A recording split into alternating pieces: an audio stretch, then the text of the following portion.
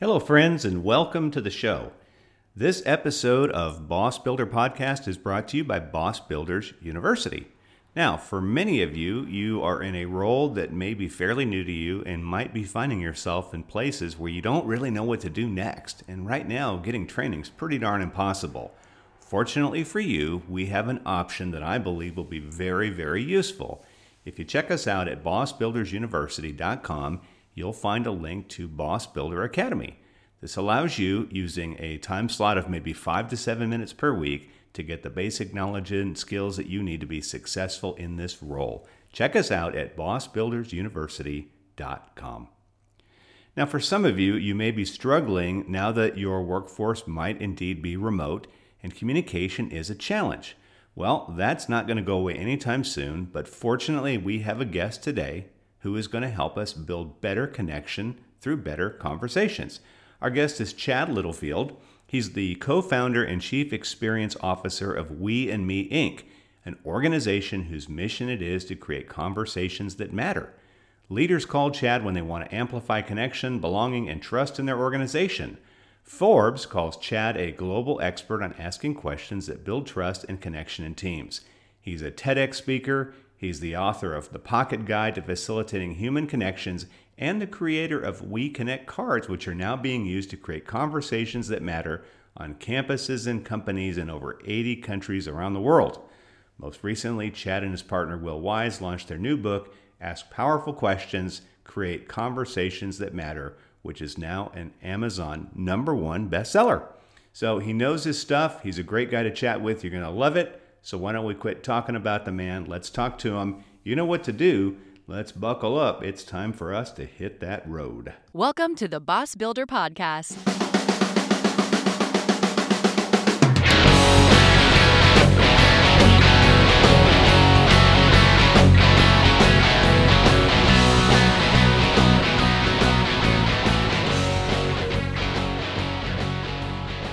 Chad Littlefield, welcome to the show.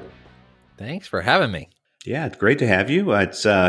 We're introduced through Michael Dietrich Chastain, who has been on our show a couple of times, and I think, not sure, but I think Michael might know every single human being on this planet. It's possible. He's, I think, one of the reasons we've connected. He shares the passion of asking good questions, and I think we live in a world that's got a question deficit. And so when you meet somebody who's curious about you and more interested than interesting, tends to make good connections. Michael's a good guy. So. Well, I think the topic is important too. Right now we've got more questions than answers. So until we get some answers, I guess we better figure out better questions. And with that comes a whole list of things that I'd really like to talk about today. But before we go down that path, I was wondering, Chad, if you could share something about your background with us and how you got started doing what you do. Yeah, I'll share. So when I was half the height that I am now, I saw the movie Patch Adams with Robin Williams, who really aspired to become a doctor to, from my lens, to promote the quality of life over quantity. And I kind of had everything mapped out. I was going to be Patch Adams, pre-med. I was thinking maybe pediatrician.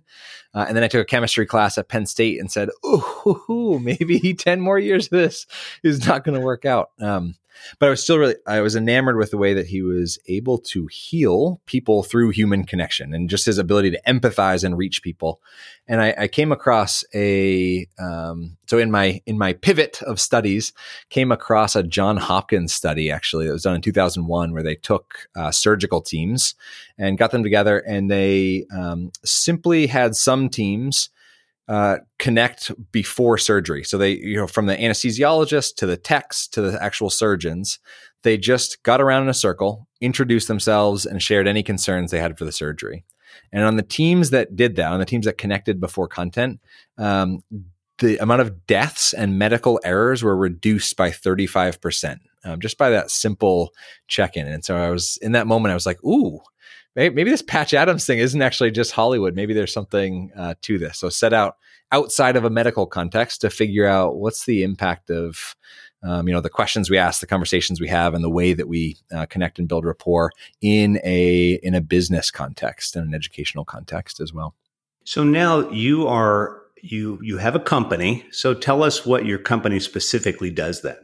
Yeah. So 7 years ago, started a company called We and Me with my co-founder, Will Wise. And we exist on the planet to make connection and engagement easy for people. But what we've noticed is I haven't met a single person on the planet who doesn't have too much to do in too little time. And so connection is one of those things that often feels frivolous of like, oh, I've got too much work to get to, serious business to get down to. Like we don't have time for like icebreakers or team building. And I actually agree with that. I agree that people can't afford to necessarily invest in that. And so, but I would strongly advise and encourage folks to be really deliberate about the way that they connect. So on a very practical level, there's two sides to our business. On one hand, Will and I get to, in non-COVID times, travel around the world, help running workshops in how to make engagement easy and how to ask powerful questions and create connection before content, and just build that culture of connection into the fabric of their work in a way that doesn't take lots of time, but does have lots of impact on the way that the organization operates, the way that teams function. And then the other half of our business is we've created a little bit more scalable. We've created a number of tools. So a couple card decks and written a couple books that are packaged together into this connection toolkit that is, much to our surprise, to be honest, is being used in 80 countries around the world by hundreds of organizations, from Disney and Crayola to smaller tech companies that their apps are downloaded on your phone and all over the place. And they're using it really to help make connection easy for their teams. Because I think one of the greatest things a leader can do for folks is for their team is assume the social risk for them to have difficult conversations and to have those more meaningful conversations that lead to connections and openness and what Google and Amy Edmondson at Harvard would call psychological safety, which has been found to be the number one predictor of high performing innovative teams. So we help people build psychological safety and make connection easy for them. So that's a big term. Tell me about what exactly is psychological safety, because we know what OSHA safety is, which is a whole bunch of boring training sessions. But what about psychological? Yeah, it's an interesting one. So this term, Amy Edmondson, who's a researcher at Harvard, sort of not coined the term, but popularized the term. And Google a few years ago did a huge study internally. Google's a company that likes data, right? They like your data. Yeah, they love my data. Yeah, they love your data. Yeah. And so they also love their employees' data. And so they've got 100,000 plus employees around the world. And they launched this big project to figure out what are the top characteristics of the highest performing teams at Google. And the number one characteristic that came back was the degree of psychological safety, which is basically the PhD academic term for interpersonal trust. Can I be myself when I show up at work? Can I say what's on my mind and trust that my colleagues will hear that and constructively build me up, even if they're offering feedback? Or do I need to kind of watch my back and expect gossip to happen in a given place? And do I feel comfortable sharing an idea in a brainstorm, or do I trust that when I share an idea that the boss is just going to shoot it down anyway and say, oh no, we tried that in 1984. Skip. Who's got a better idea, right? And so that degree of psychological safety is, again, basically your interpersonal comfort level in a given team to be able to show up as yourself and bring your full self and contribution to work. It's interesting because a lot of companies that we've done business with, we hear this, we want to change our culture. And the first one they say is we want to be a Google, or they say they want to be a Disney. And I think when people hear Google, what they visualize is the free food and the pool tables and meditation rooms and all this other frilly kind of stuff. But you make the case, I guess, based on that research, that it's more than that. It's that connection with a person's boss, right? And in fact, perks was not even on the top 5 list. Well, that's what outsiders can look at and see. Like, we want to be a Google. Well, I think you'd probably find disgruntled people at Google too. Yeah, whole bunches of them. Really smart, disgruntled people too. But this is a really interesting connection, though, that it's beyond just the perks. It's beyond just the perks. And actually, if you look at, and you can Google the study, it's called Project Aristotle. So if you're listening, anybody can just pop into Google Project Aristotle and read. The New York Times did a really lovely article kind of outlining the high level learnings, and Google makes available a lot of their organizational development kind of data and programs, make them freely accessible for the world. So you can access this and look at the top 5 characteristics, but almost all of them are social, emotional in nature. Almost all of them have some component to how we relate and connect to each other, because as you know,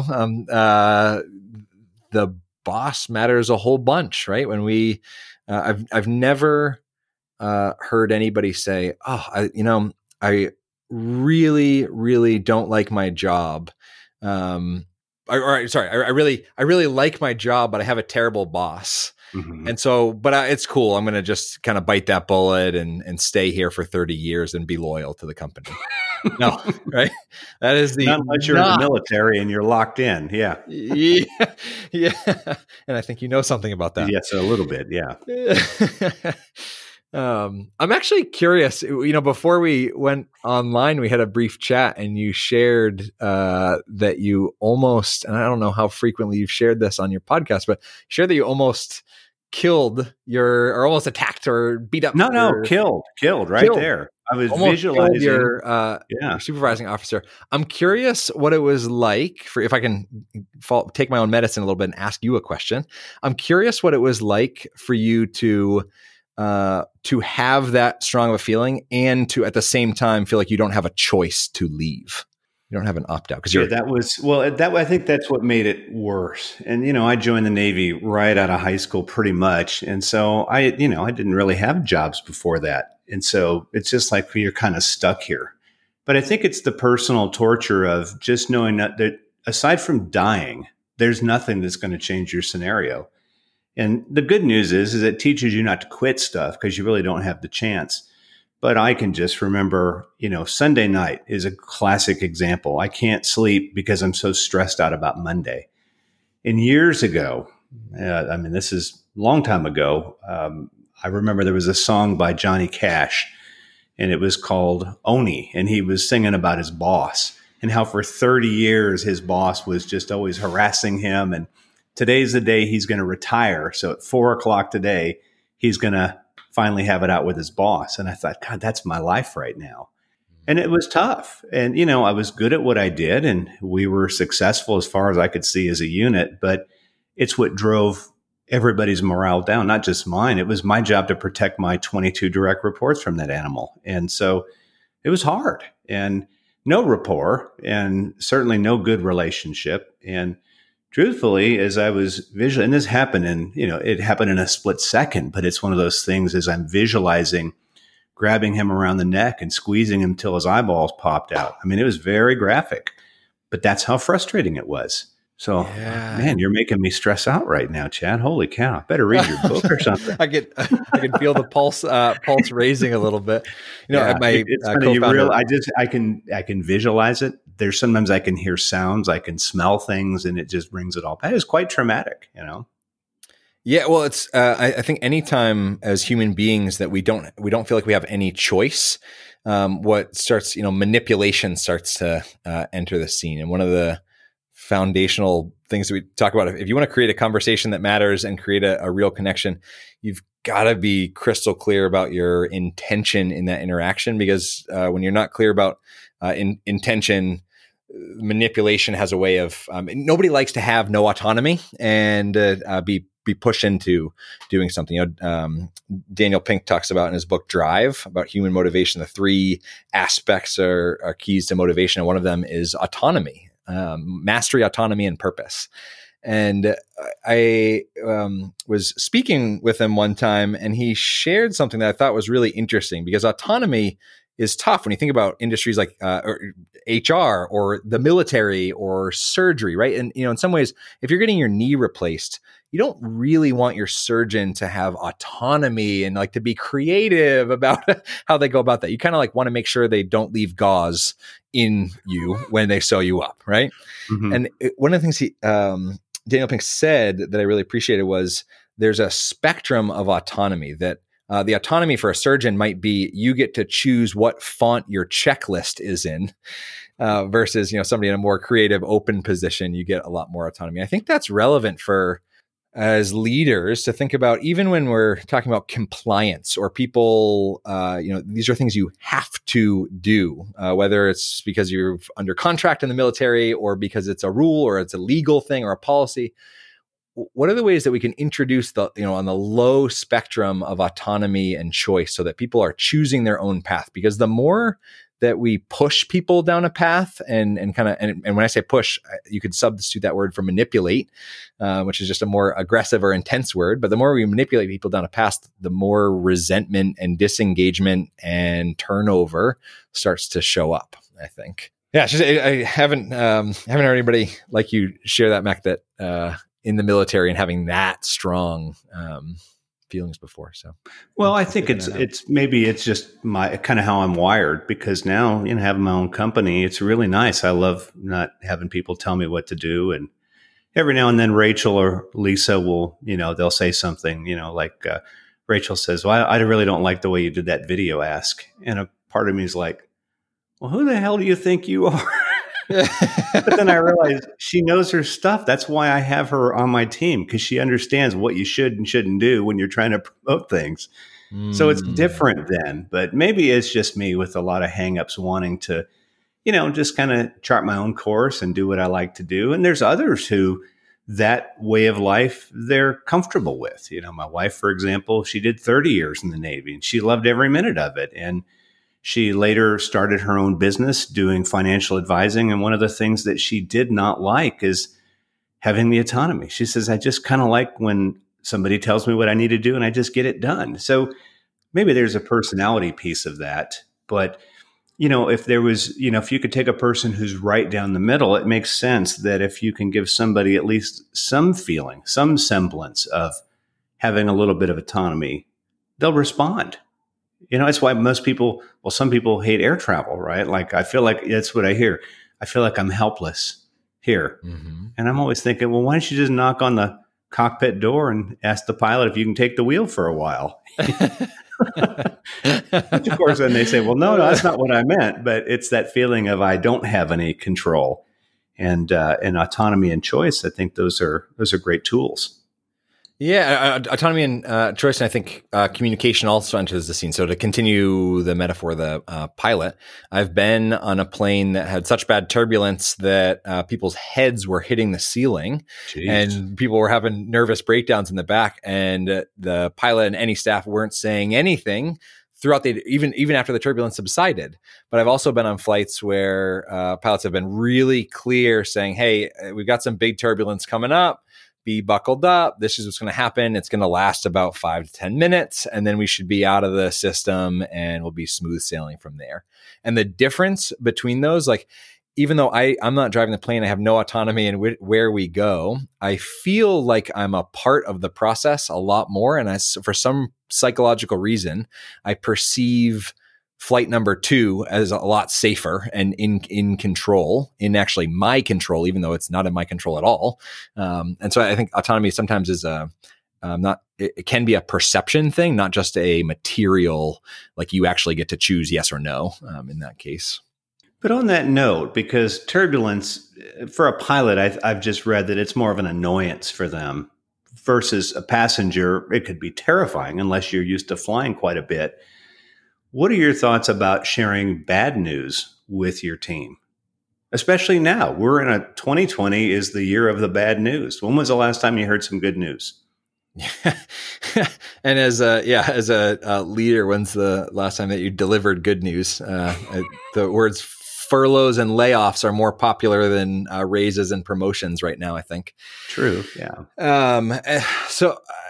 I think in delivering bad news, again, this word intent or intention comes back for me. And one of the things is we were writing the book, Ask Powerful Questions. We got a little nerdy for a minute, and the root of the word intent or intention means in Latin to stretch or stretching. And I love that because I think that really good intentions, and these are very different for me than a goal or a purpose necessarily, or an objective. An intention stretches to include the needs of everyone involved. And so I think, when I think about a boss needing to say, hey, we've got to furlough you for 3 months, the company will not survive if we just pay everyone's salary for the next 3 months, right? But so when you got to deliver that news, the intention, like incorporating, think about the other person's needs. Like the pilot is used to turbulence, and this might be your fifth "you're fired" conversation that you've had today, or what, fifth difficult conversation, and you're used to it.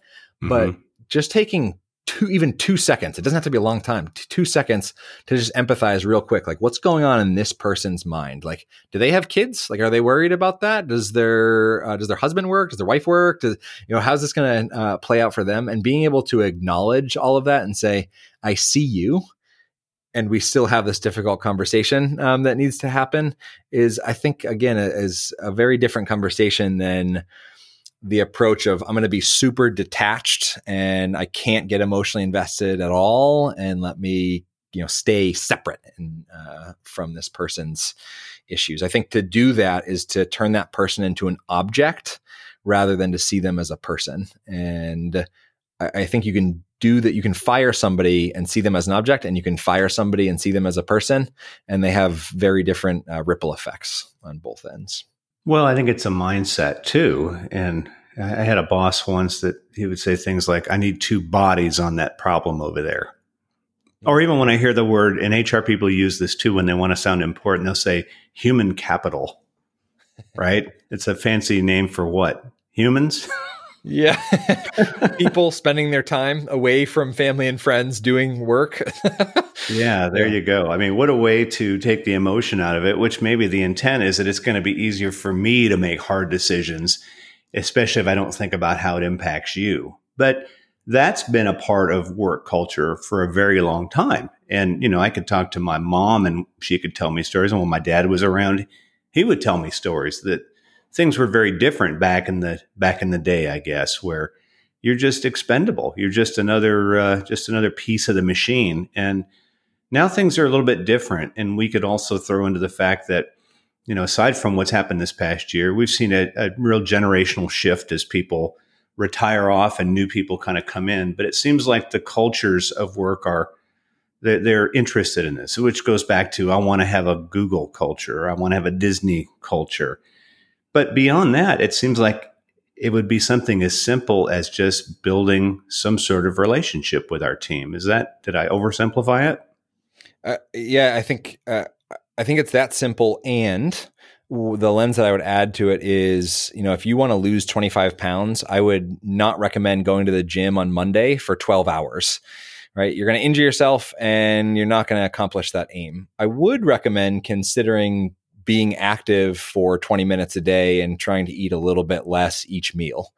And so I think that's the reason the phrase I offered at the very beginning of this idea of connection before content.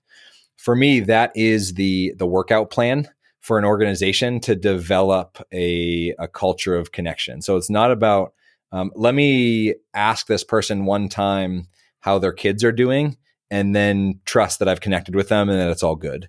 Connection before content is the idea that before either a one-to-one or especially a group gathering, you're spending at least a few minutes being intentional about connecting before content. Now, the ingredients for that, and this makes it very different to me than just chit chat or small talk or shooting the breeze with somebody. I think the difference, or the ingredients of connection before content that makes it so different, is that not only should it connect people to each other, it's got to connect to the purpose of why you're actually there.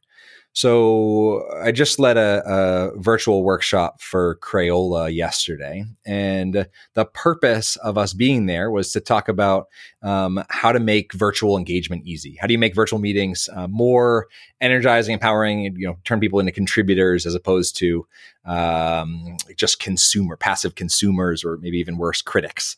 And so the connection before content that I did at the beginning of that workshop was splitting people up into breakouts on Zoom to just quickly share one of the things that one of the things that a leader did in the best, most engaging, most impactful Zoom meeting they've had in the last 4 months, right? So that connection before content allows them to share and connect personally, but it also connects to why we were there at that time.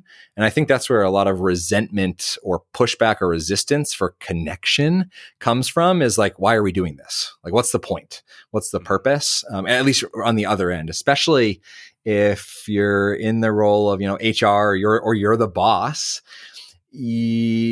When you get called into somebody's office, there's a little bit of a, depending on the company you work for, the organization you work for, there's a little bit of an expectation or a fear of like, okay, why did I get called to the principal's office, to use your words from earlier, Mac? Yeah. When you're quote called into the principal's office and the principal says, "Hey, how the kids doing today?"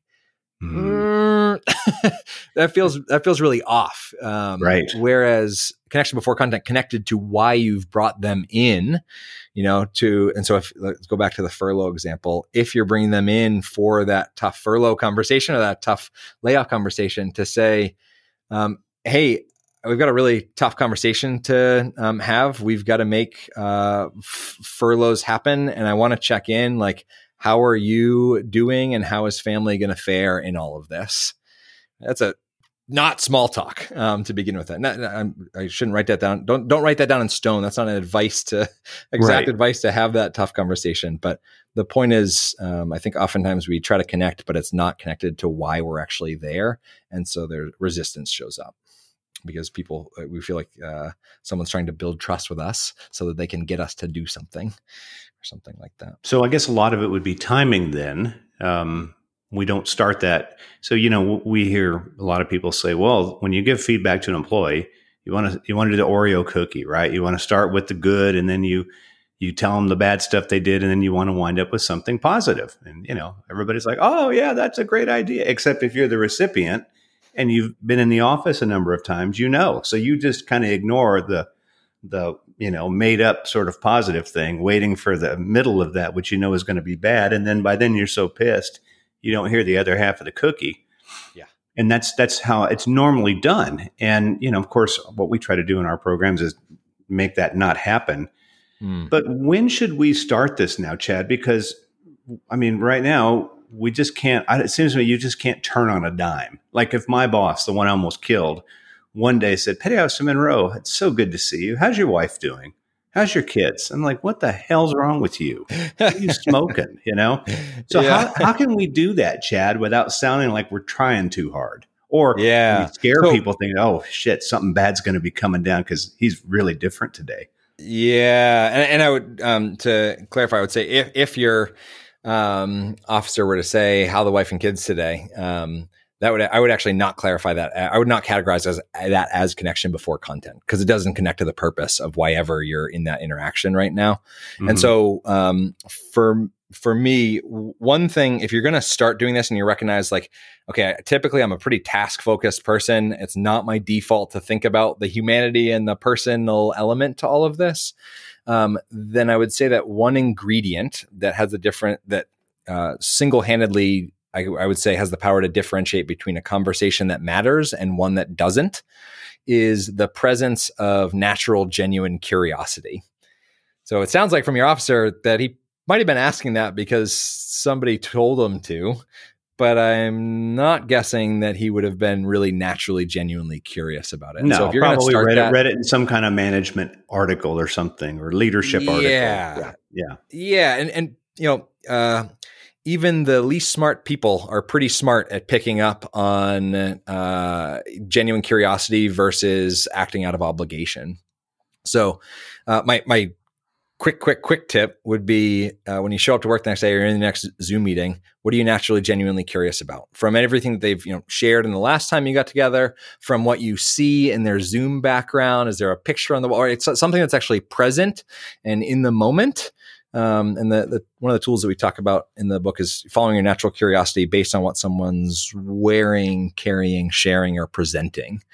And the reason we highlight those 4 things is because there's something that's actively present in the environment. They're not just like pulling in the score of some random sports game that happened a couple nights ago, or pulling in a random question about your family that isn't present in that moment. And so there's a little bit, somehow feels a little bit more safe or accessible to ask somebody about something that they're already actively sharing visibly in the environment, which a little bit of an odd tool, but having taught it to tens of thousands of people, I always say, don't believe me, believe it's stupid, and try it with 3 people and just see what happens. And it's phenomenal how the tool has the ability to safely access who somebody is rather than, just what they do or some random conversation rut, small talk sort of dialogue. It seems like when we went to virtual world that a lot of that would probably end, because you could go into a corporate environment and you could walk past somebody's desk or cubicle and you might see things, a picture or a trinket or whatever, and then you could build a conversation around it. But I'm starting to see too, the more that we are doing virtual meetings, that people, initially I could see people kind of, they were tightening up and they'd have a nice area they would work in. Now I think people have pretty much just said whatever. And, they might show up without, so I hope Rachel's not listening to this, but we did a morning meeting and it's like she just got out of bed and her hair was all over the place. And I don't really care about that. But, she's gotten comfortable. Maybe we've all gotten comfortable to where when this is over with and we all go back to a physical environment, if we do, it's like you will have built a connection, I think, just because people have, out of necessity, shown you more. So I guess I'm just talking out loud. Do you think that do you think it's going to be easier to do this when we all go back to a physical environment because we've seen each other at home more often? I think we actually have an expanded ability to do this because we're at home. I've completely stopped and scrapped asking the question, how can I convert this meeting or how can I convert this program to a virtual context? That meeting is exhausting. You can only see if you have video, if you've got people to turn on their video, you've only got 20% of their body showing. You have no proof that they have legs. Like there's all these things that aren't the same about being person. Everybody's on mute, so you can't hear the proverbial eye rolls, the laughter, all that in between stuff. And so I've stopped asking the question, how can I convert this to virtual? And I've started asking the question, what can we do virtually that we actually cannot do in person? Way more interesting question. And so for me, one really concrete example of how I'll create this connection is pulling on this idea that came from Mark Collard, a good friend in Australia, who runs a company called Playmeo, PLAYMEO.com. And it's this gigantic online database of group exercises and collaborative learning stuff that is really useful for people to pull on to say, hey, we need to do something active and experiential to mix up this meeting or the run-of-the-mill kind of stuff we do. Anyway, his idea is the unofficial start. And the concept of the unofficial start is something that begins a few minutes before the official start time of the meeting and actually goes after the official start time by a few minutes, because typically we reward people for being late to meetings. We say like, oh, I think Carolyn's going to be here. Let's just give her an extra second. And so we punish the people who showed up on time or early, or we just kind of sit and twiddle our thumbs or refresh our inbox until 9 a.m. and when the meeting starts, and then we jump in.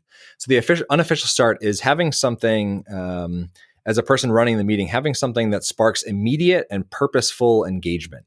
So there's a number of examples of this. One of the ones that I use frequently is I'll hold up a question, either screen share or this deck of WeConnect cards that has 60 questions. I'll hold up a question to the camera in the screen and say, hey, just as we're waiting for people to log on, I'm curious to just drop your answer to this question in the chat as a way of kickstarting our conversation. And it's, again, a question that connects to the purpose of why we're there. It's not just like, what's your favorite food or what's this, right? It's not a purposeless icebreaker question. Okay. And so the idea behind that is you're creating that immediate purposeful engagement, and it gives you a whole bunch of stuff to be curious about that people have chosen to offer to you. Right. So I did this with Crayola and just said, what is an interesting skill you have? And the reason I wanted to start off with that question was really framing the whole session under the premise that, they are the experts of their own world and jobs and teams. And so while I'm here to give them some ideas that will hopefully make their work and their communication and connection easier, they're the master of their world. And so I want to know, what are you really good at? And so seeing in the chat things that come up that were both work related and personal. So there were 3 people who were really great at scuba diving, and somebody else that was hula hooping, but other people who were great at organizing travel, and right. And so seeing all of that in the chat happen, especially if you've got a meeting that's not this would be really foolish to do in a one-on-one meeting. More thinking, you've got a staff meeting on Mondays or something. Yeah. But there's so much data that can come out there that you can then reflect and interact with, and creates some more on-purpose connection in that way. So you build the case, and I'm just looking at the title of the book here, Ask Powerful Questions. Do you think it's more important that we do that or just have better answers? Yeah. Couple philosophies. I had a mentor that always used to say the best way to kill a question is with an answer. And I think one of the things we do, as leaders, we think that when we answer a question, it has to be answered in final. Like we've got to have the absolute positive way. And you see this in politics lots, right? You can't be wrong. Mm-hmm. And one of the greatest leadership tips that anybody ever offered me was the phrase, my current best thinking is ... Because as leaders, we soak up all the data that we can possibly access in a timely fashion, and we make imperfect choices to move the team forward. And so the phrase, when you're rolling that decision out to say, believe it or not, everyone, I don't actually know everything. So my current best thinking is ... and fill in whatever that is that you're sharing or unpacking. So the idea of, should we get better at asking questions, or should we just come up with better answers? I would say in the context of building rapport and relationships of trust with people, we need to up our question game. In the realm of like solving material problems and issues going on that are, very content and work related, we could probably do better at coming up with creative solutions. But we wrote the book focused around how to build a culture of connection and psychological safety, because that was Google's number one characteristic of high performing teams. And so we wanted to say, okay, that's a nice idea, but like, how do you build that? So each chapter unpacks a different skill and mindset that moves up that ladder. And one of the things that we found in our research is, from all the data that exists, kids, and anybody who has had young kids knows that kids ask on average between 300 and 400 questions per day. And then we go to school and we're taught that we just got to figure out the right answer for the test. And adults on average ask between 6 and 12 questions per day. And I'm assuming that at least half of those are like, what's for dinner and when are you coming home? Right. And that to me, I definitely am not suggesting that we go back to our toddler days and start asking, why is the grass green? Why is the sky blue? 300 times. Mm-hmm. But I would say if we were to double our questions, we would double the strength of our our question count. We would double the strength of our connections, and double the psychological safety in a given team. If you wanted to put a metric to it, like increase the questions that are rooted in your own natural curiosity about other people. And there's obviously a whole bunch of emotional intelligence that goes into, when do you ask questions and how do you ask questions, et cetera. Yeah. But I would say, yes, we need better and more creative solutions. But in terms of relationships, there's a national curiosity deficit, and questions are what's needed. Great. Well, I'm looking forward to watching the evening news and hearing politicians stand up and say, based on my current thinking, this is the best answer I can give. Right? Based on my current best thinking is wear a mask. Yeah. Yeah. Okay. Yeah. Man. So since that's not going to happen, let's go back to the world that we live in and that is listening to this now. So there may be a newly promoted supervisor who starts their job next week, and they can take what we've talked about today and say, man, that's going to be great. I'm going to start using some of those techniques. We're going to use the unofficial start. Or we have the HR professional who's just getting ready to start their role on Monday, and they say, boy, I don't want to fall in the trap of the closed door and circling the wagon. So I'm going to begin with this. Fine. They've got a nice clean slate to work with. But let's talk about the person who has not done this. So for the boss whose first reaction is to blame somebody for a problem, or the HR person who has not been engaging, and every time you go up to the door, it's closed, or whatever. They're the ones that are going to have to do the hard work of shifting. What would you recommend for them, Chad, as maybe a starting point without where they don't feel like their people are going to say, oh, they're up to something, or, they just went to training, so we're going to see all these new behaviors. What would be a natural way to start this from someone who's just not known for this? Brilliant question, and valuable, because probably 98% of people listening are probably in that boat. So I'll channel some wisdom from a teacher and mentor of mine, Eric Tyler, who wrote a book called The Best Advice So Far. And so my best advice so far on this is the idea that once you say something, oftentimes half the power leaves it. And so if you recognize, holy smokes, after listening to this, I'm a really task-focused, project-oriented person. I have no idea what's going on in the lives of any of the people that I work with. Maybe I'm going to test out this unofficial start idea or this connection before content thing and just see how it goes. I would say you've got to point out the elephant in the room first. You've got to acknowledge. I would not say just do an unofficial start one day and cross your fingers and hope it works. I would say your unofficial start on day one is, hey, everyone, you've worked with me for 2 to 5 to 10 to 30 years. And so, I'm a really task-focused person. I tend to just start meetings immediately with the agenda and get into it. I think there's an immense value in being able to access and hear your perspectives and not just have me Rambo through the meeting. And so I'd love to do an experiment in creating a little bit of connection before content, just to kind of warm us up and get us started today. Blah, blah, blah, blah, blah, and then roll out whatever that question is, and whether you're going to split people up into small groups or just invite people to kick out and share. If you don't acknowledge that first, and I would say that what I just modeled there was actually getting really clear about your intention. Your intention is acknowledging got it. Awareness check. I know that this is how I typically am.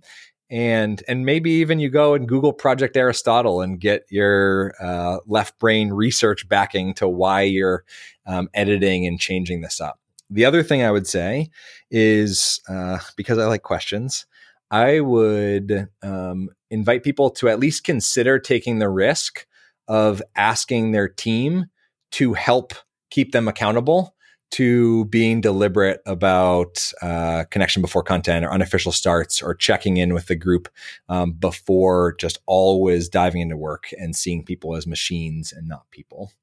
And that's a much higher level accountability and risk for a leader to take. So I'm not suggesting that everybody do that, because some of you got teams that will definitely keep you accountable. Yeah. So There's some teams that have a pretty good bullshit meter. So yes. Right. And so, and that's the other thing. If you're going to try, if you're like, oh, cool, I'm going to increase psychological safety by doing connection before content for the next 4 meetings. And I'm just going to, go through the mechanics of it, and hopefully my team will be more innovative or something like that. Bullshit meter will be flaring, and the impact that's possible won't happen in that moment. If it's not rooted in authenticity, then you might as well not do it. That's my opinion. Well, Chad, my current best thinking is that you know a hell of a lot about this stuff, and a lot of the people listening today do not. So how can we reach out to you? How can we get the We Connect cards? How can we get a copy of Ask Powerful Questions? How can we engage you to help us in our virtual meetings to be able to build better rapport and that psychological safety? How do we find you? Yeah, thanks for the generous question. My current best thinking is the website weand.me/ideas has a ton of free resources. So we wanted to give access to everyone for this stuff. So we actually have a free digital version of our We Connect cards and our We Engage cards, an excerpt from Ask Powerful Questions, all available. So weand.me/ideas is the best place. And if you want the book, all of the stuff is available on Amazon, if anybody's ever heard of that company before. Yeah. So feel free to Google We Connect cards or Ask Powerful Questions, and all that stuff will come up real quick.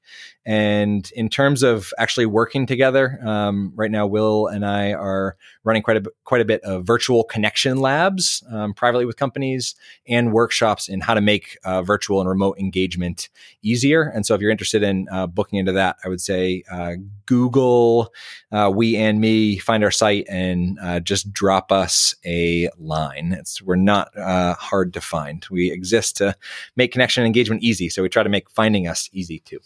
That makes sense. Well, Chad, I really appreciate spending time with you this afternoon, and so glad you could carve out some time for us. And if you are listening to this today, I would strongly encourage you to reach out to Chad and to Will and let them help you navigate this really trying time. It is halfway through this really, really bad year. So you got 6 months to get it together. And I think Chad, from what my best current thinking is, has some strategies to get you through that. So Chad, thank you so much for spending an afternoon with us today. I think we created a conversation that matters. It was a joy. Thanks for having me. Well, thanks for tuning in to another episode of the Boss Builder Podcast, the podcast for those of you who are new to supervision, those of you in the role and struggling, and even those of you who are thinking about one day making the important transition to management. This podcast is just one resource we have. If you check out our website at greatbosstools.com, you can view some other resources we have there. We'd love to have you as part of our courses. If you're listening to this podcast on any podcast app, we'd also appreciate you taking a few moments to give us a review. Positive, of course. It really helps us out. So with that, take care and get out there and make it your goal to be the absolute best boss ever.